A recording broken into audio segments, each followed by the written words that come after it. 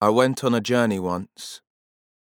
That may be news to you, or it may be something you know already. I try not to repeat myself too much, but I misremember sometimes. It was a while back now, and a lot has happened since. Well, I say it was a long time ago, but I got to admit it doesn't really feel that way to me. It feels like I'm on that road still, and only resting a minute or two before I get going again. A dead girl, that's my most close and faithful friend, has got a good way of explaining that. She says the things that work the deepest changes in us kind of live on inside us, so they always feel like they're happening right now.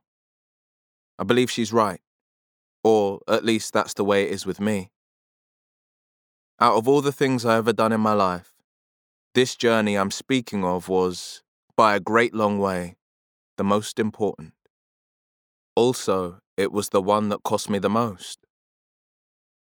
I'm not complaining about that cost, though I knowed what I was doing all along.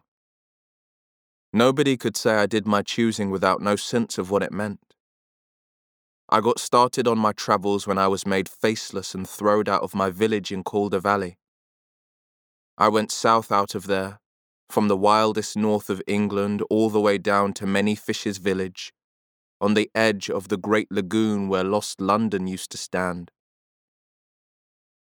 Then I sailed across the ocean to a place called the Sword of Albion, which I thought would be the end of my journeying. It was not the end, or anything like, as you'll see if you stay with me through this next and last telling. The greatest part, the greatest and the most terrible, was yet to come. When I say words like great and terrible, it might sound like I got some vain and vaunting purpose, but I don't. To tell you truly, I have not got much to boast about.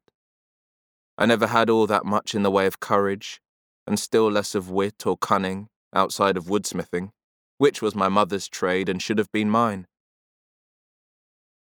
All I had was the foolishness that goes with being young and not yet much tested by the world. For all the danger I put myself in, I thought there was a rule set down somewhere that said I couldn't die until I'd lived. Well, there is no such rule, and though I didn't die for I and ever on that road, yet you could say there was parts of me that did.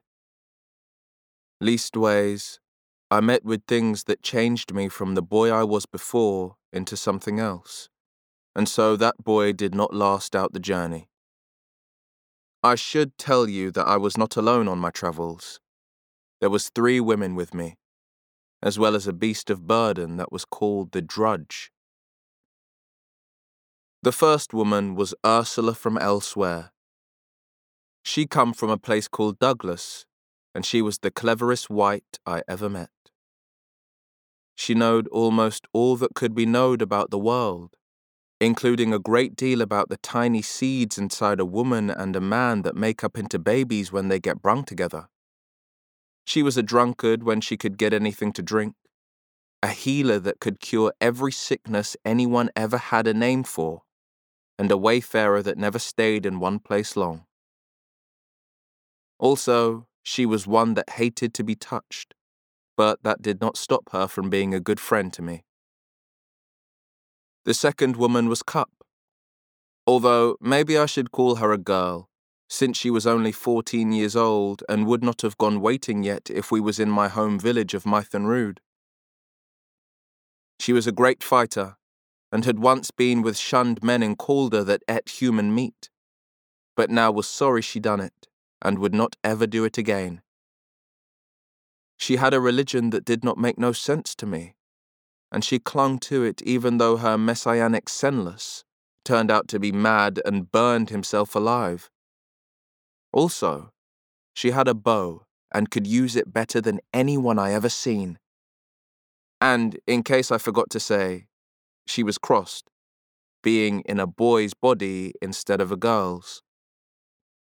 The third woman was in a worse past than that, having no body at all. She was called Manono Aware, and was the dead girl I talked about before. She wasn't really dead, though. And you might say she was not really a girl neither.